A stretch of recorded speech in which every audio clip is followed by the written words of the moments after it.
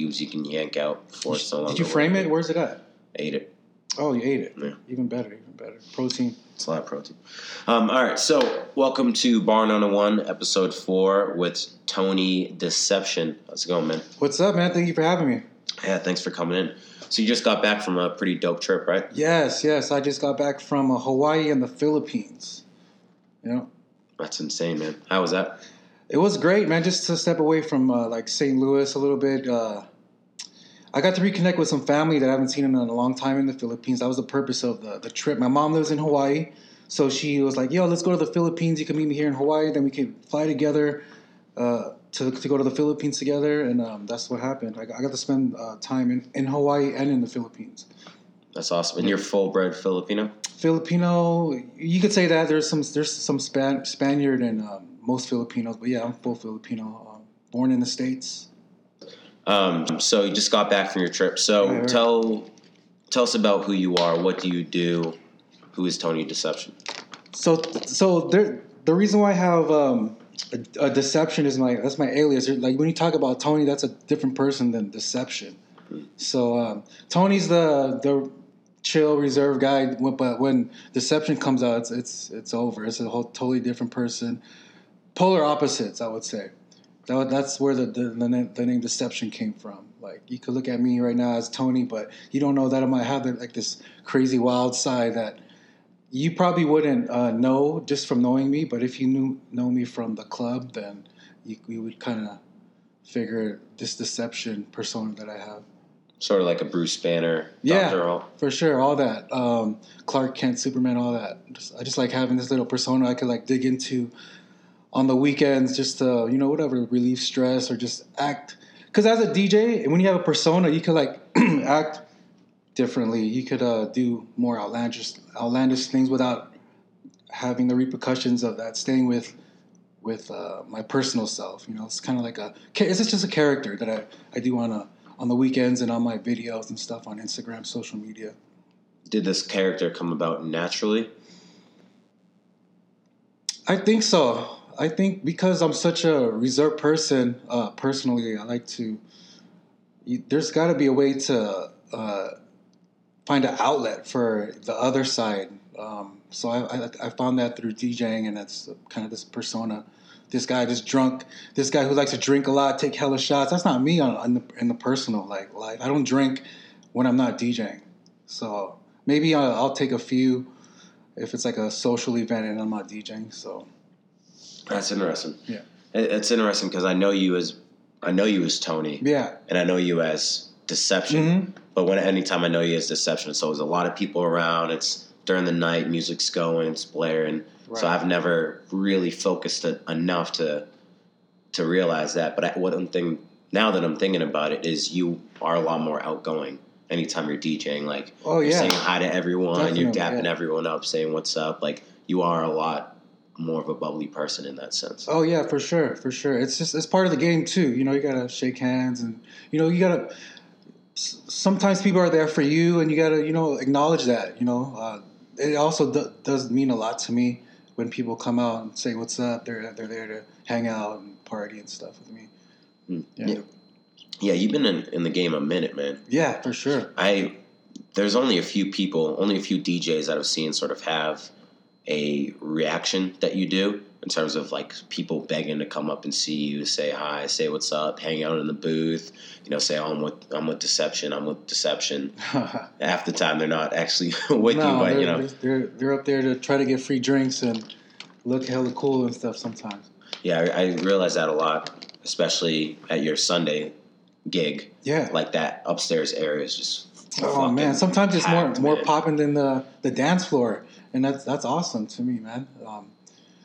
I don't know what it is. It's just the work that I put in, and for Sunday school, the way I wanted to format it, the look, the feel. Because there's been many iterations of Sunday school. I'm not the only. Sunday school is like the longest running industry night in St. Louis, and it happened even way before I stepped here in Missouri. So I didn't know that. Yeah, for sure. It happened way longer, and it's just an honor to be a part of that tradition that they started. It's kind of like carry the torch after that? Caustic, my cousin Caustic was a part of it before me. J.E. was a Sunday school resident before me, my good friend. J.E., guy that produced Nelly's? Yeah, he produced the whole Country Grammar. He started out as a DJ as well before producing the big hits and stuff. But he still pursues it a little bit. He'll step out once in a while to play a few jams somewhere. I think I met him probably once or twice. Yeah, once or twice. I think maybe at Sunday school, or he stopped in at Tin Roof. Yeah, I remember one time. I introduced you guys real briefly. Yeah, but that fucking monitor you have is so loud. I couldn't get a word through it. So there's a thing. It's okay. It's been years and years of playing in the DJ booth, and I don't think my hearing's that fucked up. Some people say, even my girl would say that my hearing's fucked up, but I think I need to be in the moment of the music to feel it, to be right in the right moment. I need the music to be held out to surround me, to feel that energy, to give it out. So that's one of the reasons.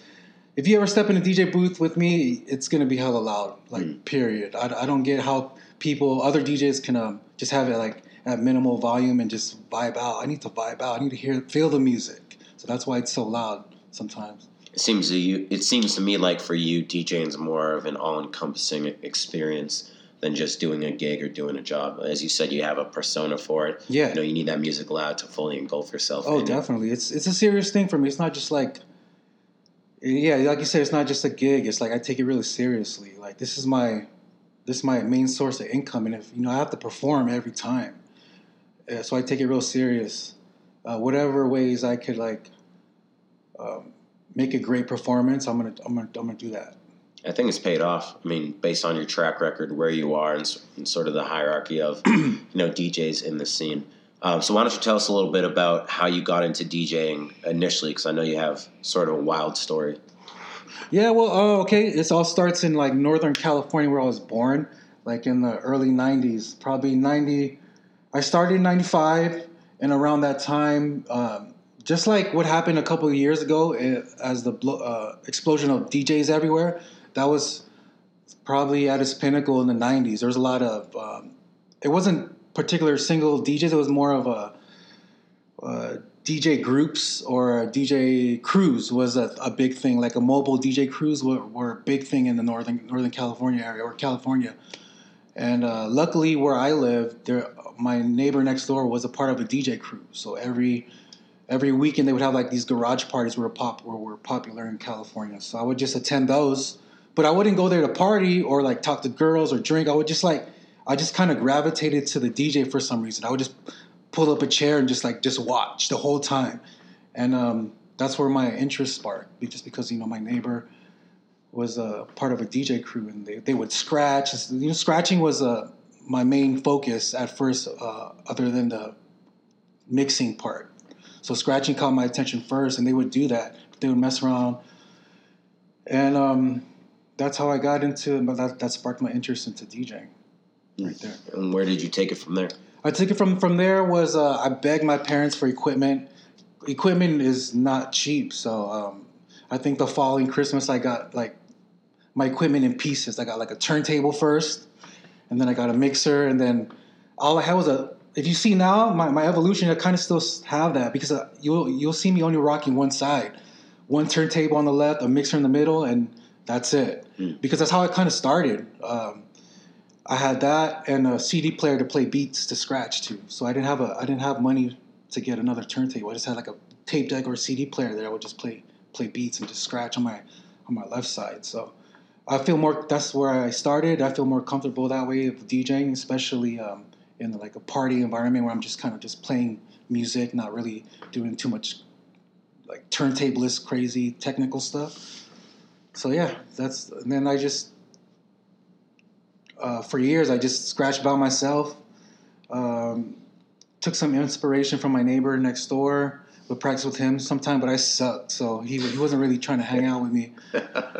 Luckily, my cousin, I found out, DJ Caustic, who lived in St. Louis for a little bit, he was into the scratching stuff too. So we kind of bounced off each other, but he was way ahead of me at the time, so he really didn't want to practice with me until I caught up.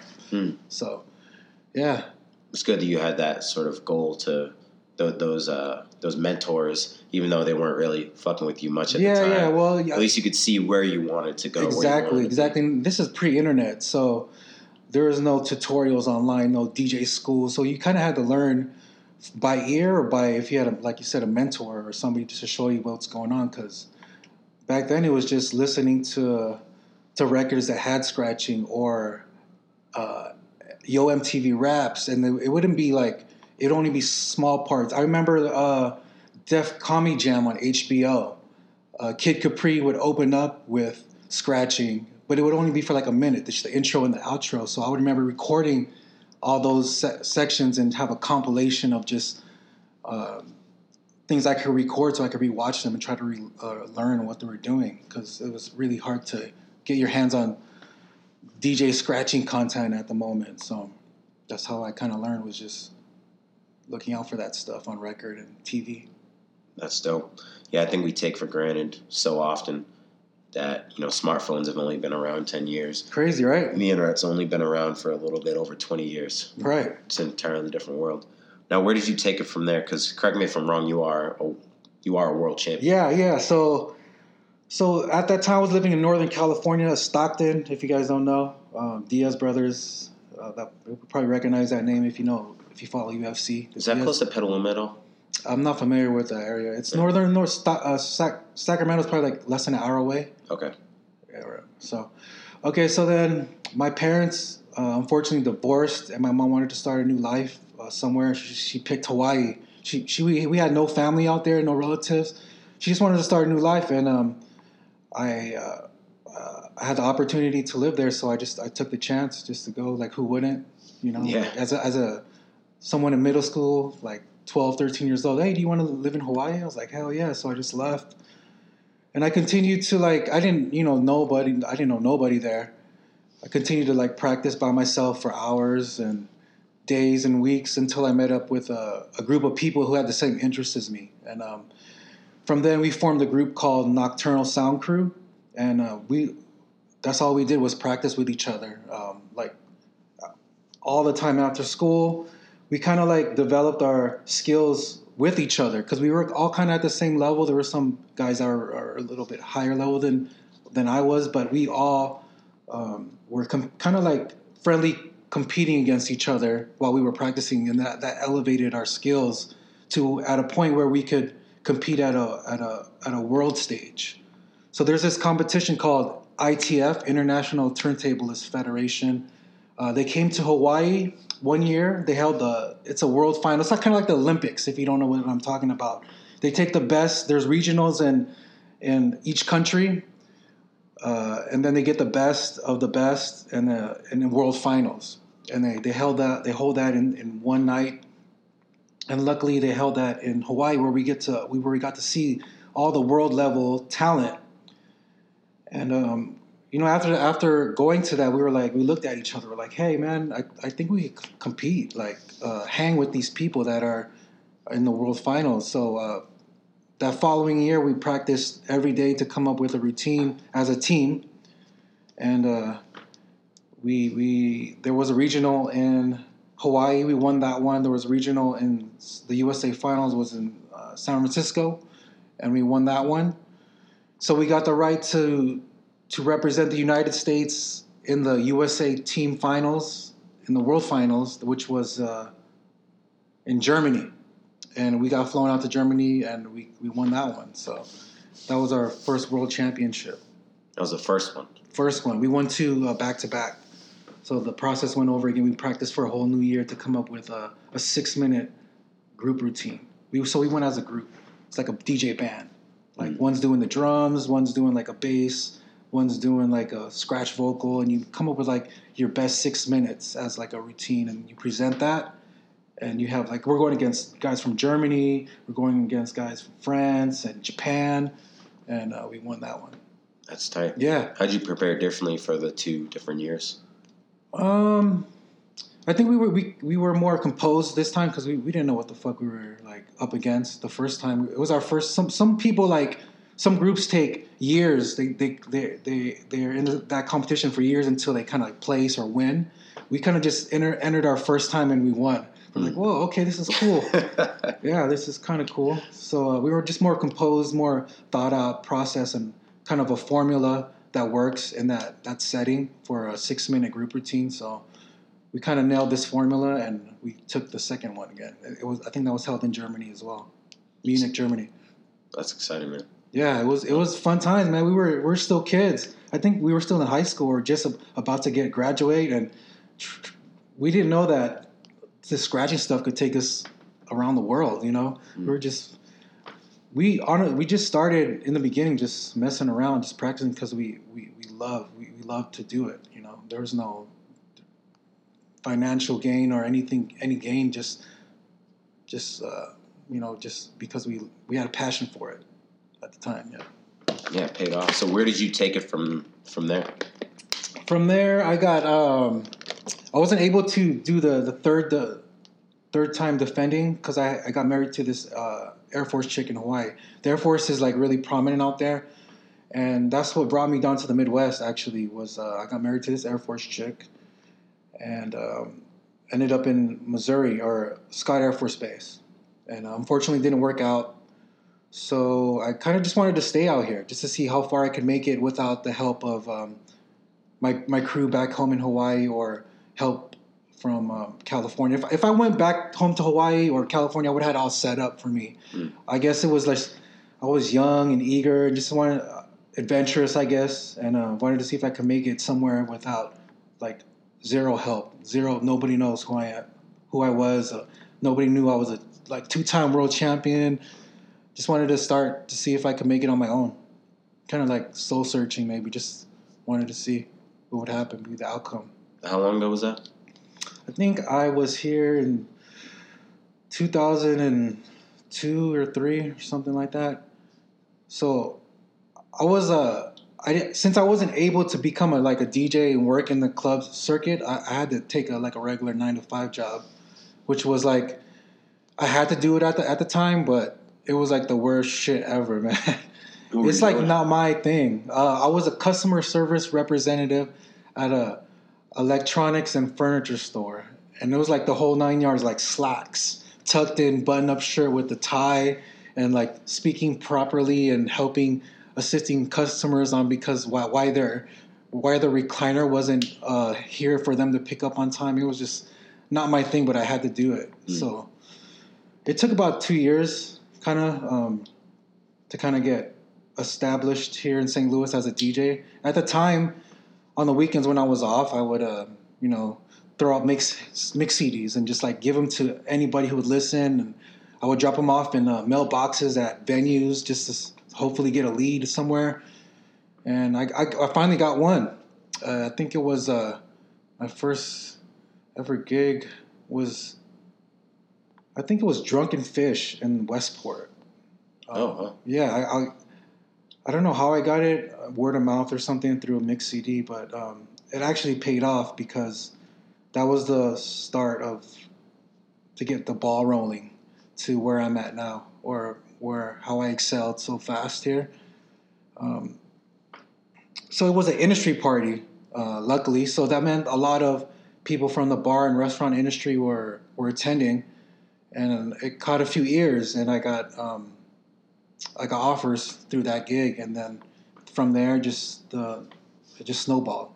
From there, even from the other gig that I did for that company, turned into something else, and did something else, and then ball just started rolling. Started rolling, man. That's exciting, man. I don't think a lot of people would expect such an interesting tale. Yeah. Well, you don't really, for DJs particularly, especially if you're not you don't really know the backstory. You just know the DJ because you see them at the club wilding out and partying with girls and just having a good time. And usually that relation ends right there, unless you know them personally. So it's pretty cool to kind of get this story out for people who are interested, who knows. Even to this day, since I'm so a private person in my personal life, a lot of people don't know why I'm here or what my story is because, I know a lot of people, but they're more of acquaintances or just like club people that I know and it stays there. It stays there on the weekend. It doesn't kind of reach out to You know, hey, you want to go grab a drink? I don't ever really get those calls. Like, hey, you want to go have lunch or something? It's like, it's usually, hey, where DJing at tonight? Or what's up? Can I get guest list? And let's take shots and whatever. But and I'm cool with that. I mean, I'm cool with that relationship. I'm not out here for new friends. You know, I like that. It kind of goes with the persona, with the deception. Like all that leaves with deception, and then on Monday, I'm Tony. I could just do what I do on my personal time and do what, you know, whatever it is I like doing, thrifting or some, or making videos, hanging out with my girl, whatever, you know, kind of like that separation. Yeah. The tell us about the thrifting thing. Oh yeah, so I think it was kind of instilled in me with my dad back in the day. He took me to he's really into thrift stores and flea markets and finding bargains. I think we were at a thrift store and really stuck with me. It was like he showed me this jacket. I think it was like a members only jacket. You remember those? Yeah. He's like, you see this jacket? I get this for like $2 at the mall. It's like $50, and I'm like, oh, that's crazy. So that kind of just stuck with me throughout my teen years and even now in my adulthood. I just enjoy doing it. So right now, like thrifting is me to kind of connect with my youth back in the day. I like to collect things that I like wore or had, toys or whatever, back in like my high school or my younger years, you know, just to kind of reconnect with that younger Tony. And I like to collect like old Tommy Hilfiger stuff, Polo, anything 90s, 2000 vintage, whatever. It could be like a toy or some electronic stuff. And I've been doing that ever since, you know. But then I found there's like a market for people buying it. It's like people like me that want to reconnect with their middle-aged self, or their younger self. So and I find out there's like people pay a premium to reconnect with this item, whatever item it is, like a t-shirt or jacket or something. So I started selling on eBay and other online platforms. And so I have like a little side hustle with that as well. As you know, I go to thrift stores, find something that I can make a profit on, and I flip it on eBay or Mercari or whatever, OfferUp, wherever I could sell something, I'll make a profit. I'll do it. And you also incorporate a lot into your own style, right? Yeah, definitely. I like having these kind of pieces that you can't really go to H&M or Urban Outfitters and buy, and because I hate wearing something and then going to the club and like somebody else has it on.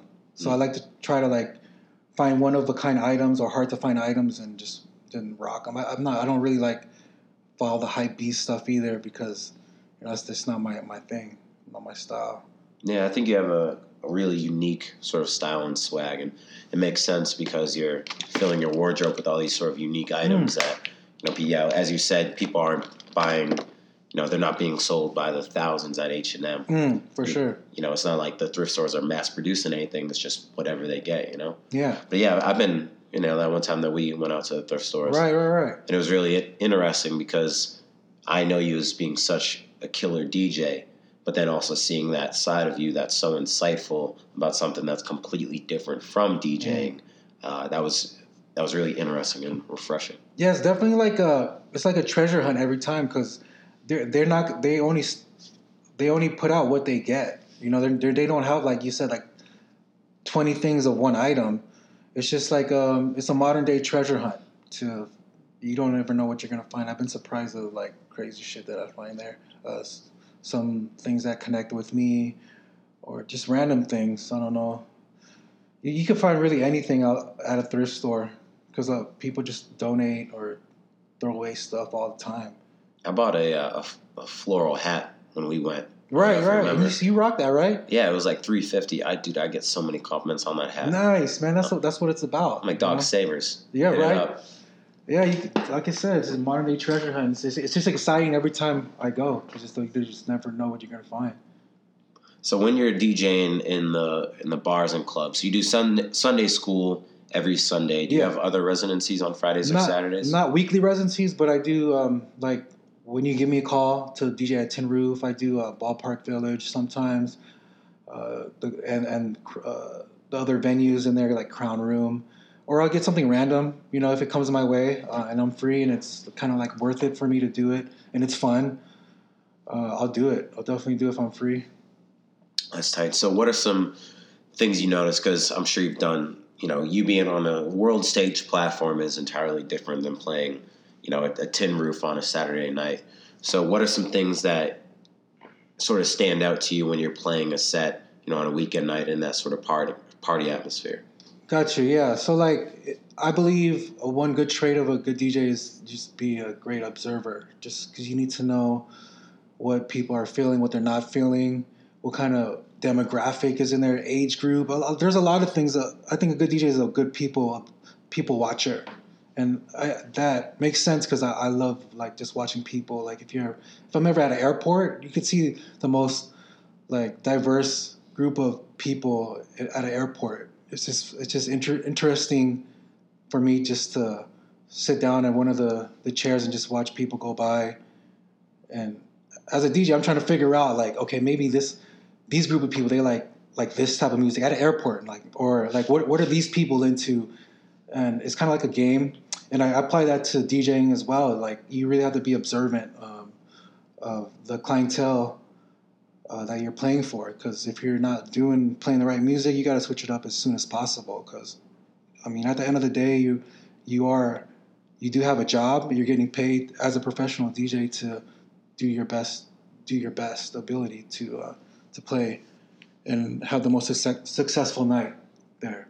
So, how much of your set on a normal night would you say is pre-planned? Like, can you fully expect sort of what you will be playing, or is it just curveballs? Oh, no way, man. That's the worst. I've tried to DJ like that one time, like my set from finish to end at like maybe like at a performance, like an hour show, not like a whole night. Like like a guest appearance, you got an hour to do your best. And I planned it one time, and it was like the worst like performance I've ever had. Even though I thought it was awesome in the studio, like, oh yeah, this is the best hour. Like this is the best stuff I could put out in an hour pre-planned. Like there's no vibe when I did it live. There was like no vibe because there was no excitement because I knew what was coming next, and that energy translated to the crowd. If you're not hyped, then why should the customers be hyped when you're DJing? And so when I like to DJ, it's always off the cuff. I might have like maybe like a handful of like routines, or maybe one or two songs that go really well together because sonically or wordplay, something might work, and that I know that I can go to that will fit into the routine where I'm currently at.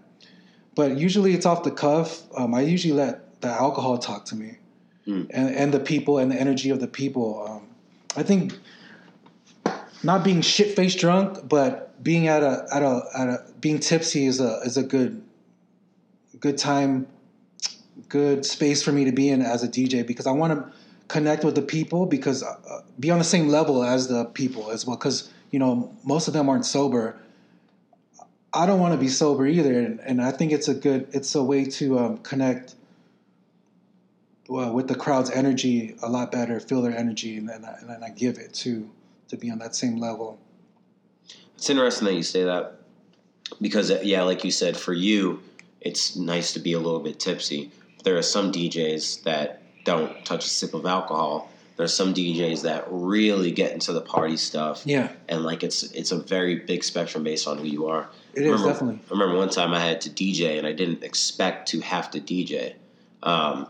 We had a party at Tin Roof, and I was just hanging out, drinking. Like I DJ'd earlier for the event we were doing, and then I was just hanging out drinking, and I was getting pretty lit. Okay. And by the end of it, I was pretty lit, and it was like, shit, someone needs to like keep the party going, or else we're gonna lose potentially thousands of dollars. There you go. So I went up there and I DJ'd fucking wasted. Yeah. And the next day I was like, man, like I hope I did a okay job. And I was talking to people, they're like, yeah, you sounded fine.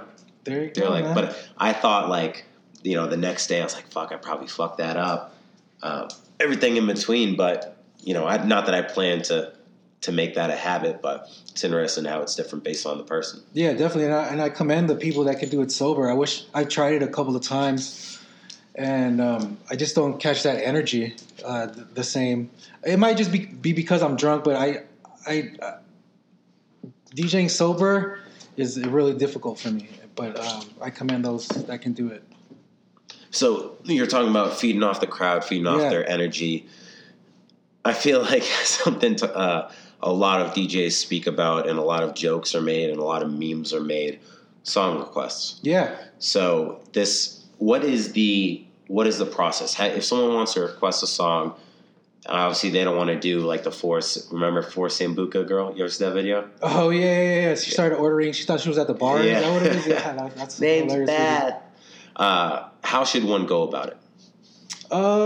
Actually, I don't mind requests. I actually use that as a tool to gauge if I need to change it up. So if I get a request for a certain type of music and I get it like 3 times in a row from 3 different people, I might consider changing it up depending on, if I feel that it's right, if I can make that decision. But the best way to do it is do it with money. If you want to get your shit played like right away, this is a pro tip for people who want to get their song played. Do it with some money and do it like respectfully, because this coming up with an attitude and like I want to hear my shit now type of shit, or if you don't play it, I will leave. Well, then leave then. Shit, I don't give a fuck. You're one person coming up with an attitude, but just do it respectfully. Don't be on the DJ's face. I made this funny, like an Instagram video that I did for an example. When don't ever do this. If you're gonna do it, here's my advice. Okay, so like a lot of people do the phone in the face to the DJ with like 1,000 maximum brightness, and we're in a dimly lit environment, and to do that is just like it just fucks up your eyes and staring at the fucking eclipse. Yeah. So check out my Instagram at DJ Deception. I made like a funny video when somebody did that to me. It's pretty funny. It caught on some DJ level shit, but don't ever do the phone thing. Just we're out there doing a job. Like it might not seem like we're at a job, but just we have a task. We're professional DJs. Just imagine if like you're at the office, wherever you do at work, and somebody comes up to you like, "Yo, play this song," or do something like request something from you at your job. Kind of look at it like that. Bring us down to like a human level. We're not just up there fucking getting wild, taking drinks and taking shots and stuff like that. We're actually doing something we're getting paid for. Just be respectful. Maybe do it with money. That's a positive. It's usually the best way to get it. Across. So 20. My thing is 20 and up. Like the song gets played like immediately. $100 is immediately. Like 20 is like I'll do it like really soon. Okay, like 5, 10. I'll think about it. Thank you. 20. I'll play it like soon. 100 is like I'll stop whatever the fuck I'm playing and I'm gonna play it next because I appreciate you. I appreciate the $100 and how important to you is to hear this song. For some reason, you want to pay this amount of money to hear this particular song right now. That means that you really want to hear it. So I'll fucking play it for $100 for sure. It's like when people go to the bar. I always tell people, I'm like, if it's your first time at a bar, tip really well on your first drink. Like if get a drink, toss a 20 down and say like you're good. Yeah. And it sets the tone for the entire night. Because maybe you're not going to tip as heavily every single time. I go, but you're going to set a tone where, as you said, you have a job. You're doing a job and you're playing for the venue and everyone in there. But $100 is $100. Yeah. And, bartenders, they make their money on tips. So, I recommend to people, I'm like, tip heavy the first time, just do it out because you're going to get better service. You're going to have a better time. They're going to enjoy you more. But a lot of people I think don't understand the etiquette. Yeah. Which I coach people and like give them some credit and give some patience because a lot of people are in a bar or a club one night a week, right? Maybe 2. Mm-hmm. So we live it. This is how we make our money. This is our expertise. So we know how it should be done. We know the best way to go about it. A lot of people don't know, and maybe people haven't taught them. Maybe they don't go out a lot, so they don't know. Or maybe they went out with one person that had horrible etiquette. And they're like, oh, I guess that's just how you do it. So I tell them, give them some credit, because I'm sure when normal people like us go to Starbucks and we say certain things, the baristas in their heads are like, "You fucking idiot, Right. you fucking moron." That's not how that works. Like, I can't remember the sizes, so I just say small or medium or large. Yeah, that works. Yeah. And I'm sure that there are some snobby baristas that are like, "Oh, you fucking low life peasant." Gosh, Go back to the gas station coffee, you loser. But I'm sure there are plenty of baristas that are like, "Yeah, it's just a dude trying to get his coffee." Yeah, for sure. There's definitely like this. There's an etiquette. There's like this. What do you call it? There's like a code nightclub or industry culture that we kind of are familiar with that a lot of people aren't. I take that with like requests and like people bothering me sometimes that aren't usually in this culture weekly like how we are, and I get it. They're the weekend warrior, and I give them a little slack because of it. I don't get mad right away, or somebody's bothering me or requesting stuff. They don't know any better. They're just there to have a good time with their friends. Like you said, maybe at the least or at the most, get out once in a month or something. Like, this is their time to like wild out with their friends or coworkers. They don't do this for a living, so I give them a little slack. Yeah, for people as long as it doesn't cross into disrespect. Yeah, that's a hard line. Yeah, that's it right there. I mean, just we're industry people. We're just normal people, you know.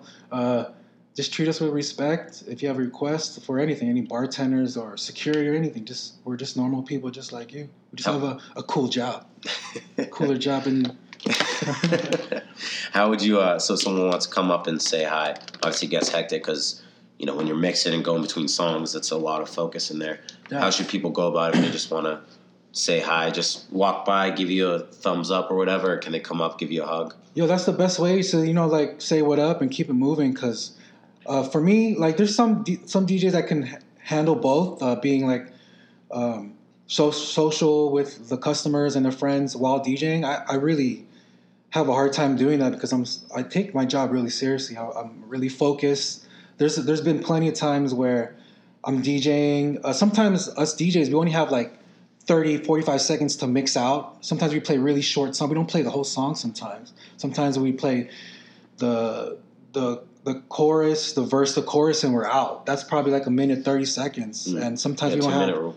Yeah, the 2-minute rule. Sometimes we don't have the time to have a like a quick conversation, or sometimes motherfuckers try to like have a Dr. Phil moment with me and like talk about their relationships and what they ate this for breakfast or something. Something. That's dope, man. I really appreciate that, but we could like really have this conversation outside of my work environment or space. I mean, the best way to do it is to check up the deuce, say what up, give a dab. Preferably with a shot, and keep it moving. Let me do my thing, and you have a good time. This is what I'm here for. I'm here to entertain you. There's also been times when that happened, when they want to have that Dr. Phil moment with me, and I just lose my train of thought. Like, I had like kind of like 2 or 3 songs planned out, and then I had this quick conversation with somebody, and then I just lose. I come back to my turntables. I'm like, fuck. Where am I? Where the fuck am I? Kind of takes me out of my bubble. I like being in my little bubble. Give me my little bubble, and I'm good. Yeah, I'm just really focused on curating the night as best as I can, because I like I said, I take this job real seriously. What is the balance? Because I know you like the party atmosphere. You like when people are in the booth, and as we spoke about, it's in sort of all-encompassing experience.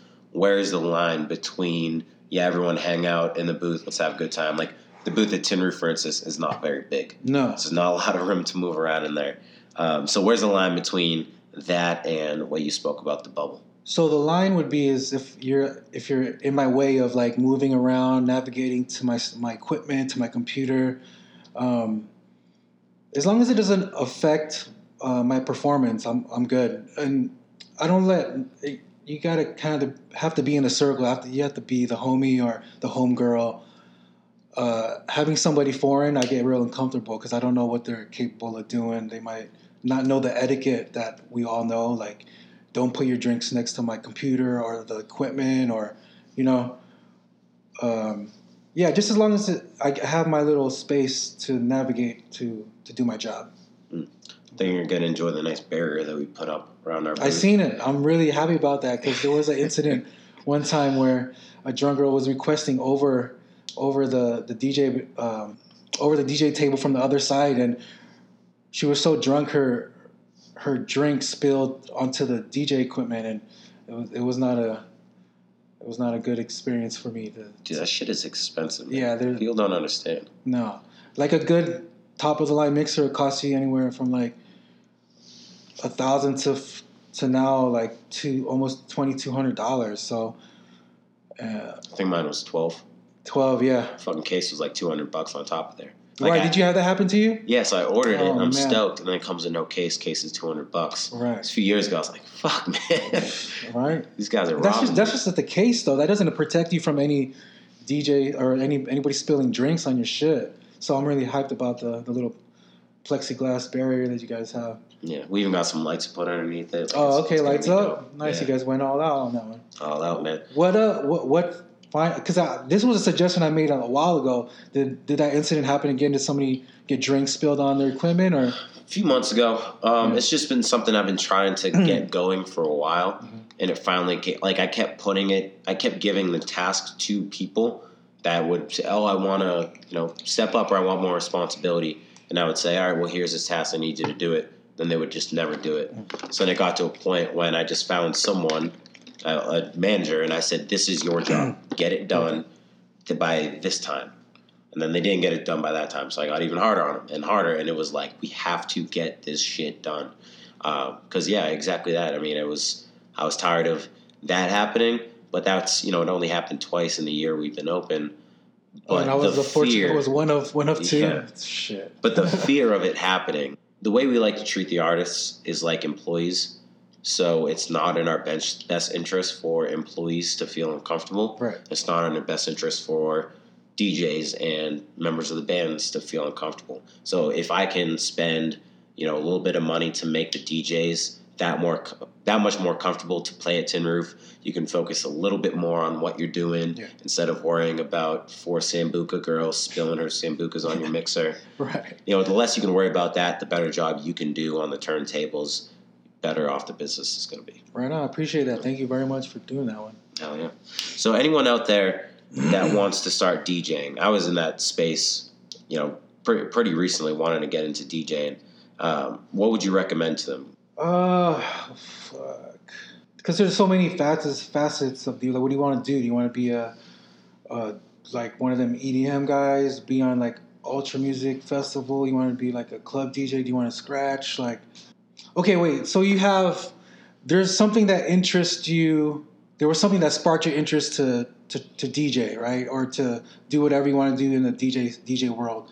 I would say just mimic what inspired you in the first place. Just to do something dope. Like at one point you saw something dope and was like, man, I want to get into this. So just kind of mimic, attach yourself to the person or the people who inspire you and just find out their story first, And from there, you can probably just buy some equipment just to see.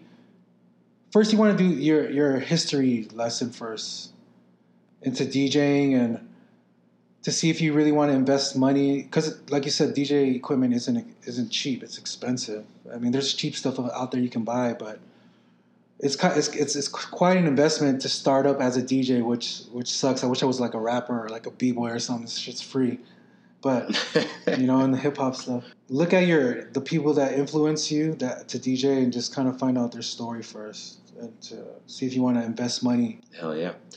So we're gonna end it with a few questions that we ask at the end of each of these podcast episodes. So if you could only, and I feel like I know this answer for you because I feel like it's all you drink. If you could only drink one alcoholic drink the rest of your life, what would it be? Tito's vodka. That would be it. Just warm, straight, right? Warm as a shot. Don't dilute my alcohol, because really the thing with the shot thing with me and just warm and just straight vodka. Okay, one, it's like I'm on this like diet where the cleanest alcohol I could drink is straight vodka. No, nothing in it. No Red Bull. No cranberry. So that's what I gravitate to, and I'm trying to get to that headspace, like I said earlier, to get to that levels quick as possible. So that taking warm vodka shots is the fastest way I could get into that headspace. Gotcha. And secondly, if you were to open up a bar of your own, what would you call it? I think this is actually really cool name, like the Vintage. The Vintage. The Vintage sounds kind of dope. I'm into vintage clothing and stuff, so the Vintage sounds kind of dope. You could probably what would you decorate with the name like that if you were the owner or the manager or the decorator? If you could curate the look of it, and it's called the Vintage, what would you put in there? Well, if it's called the Vintage, I would have a speakeasy in the back. Nice. Probably have a door that's like severed, like kegs cut in half, and that's like the door you think it's a wall of kegs, but you pull that open. There's a bar kind of like that in San Diego. Oh, nice. Something like that. I think the front would be very old school. Have the entertainment be a little bit more throwbacky, but like throwback mixed with new jams. Yeah. You know how you'll have like a song I love playing is I think it's Spindiana Jones does an edit of Eye of the Tiger. Oh, nice. Something like that. Yeah. Yeah, just old school seats, some couches, sort of a nice little evening spot. Oh, sounds exactly like what Vintage would look like. Yeah. Cool, man. So if someone wants to reach out to you, if they want to book you for a gig, if they want to just say hi, whatever it may be, how can people find you? I think I'm out of all the platforms, social media, I'm most active on Instagram at DJ Deception, at DJ Deception, DJDECEPTION. Yeah, that's the best way you could contact me. Perfect. Awesome. Thanks a lot, Tony. Right on. Thanks, Jay. Thanks for having me. Oh, yeah. All right.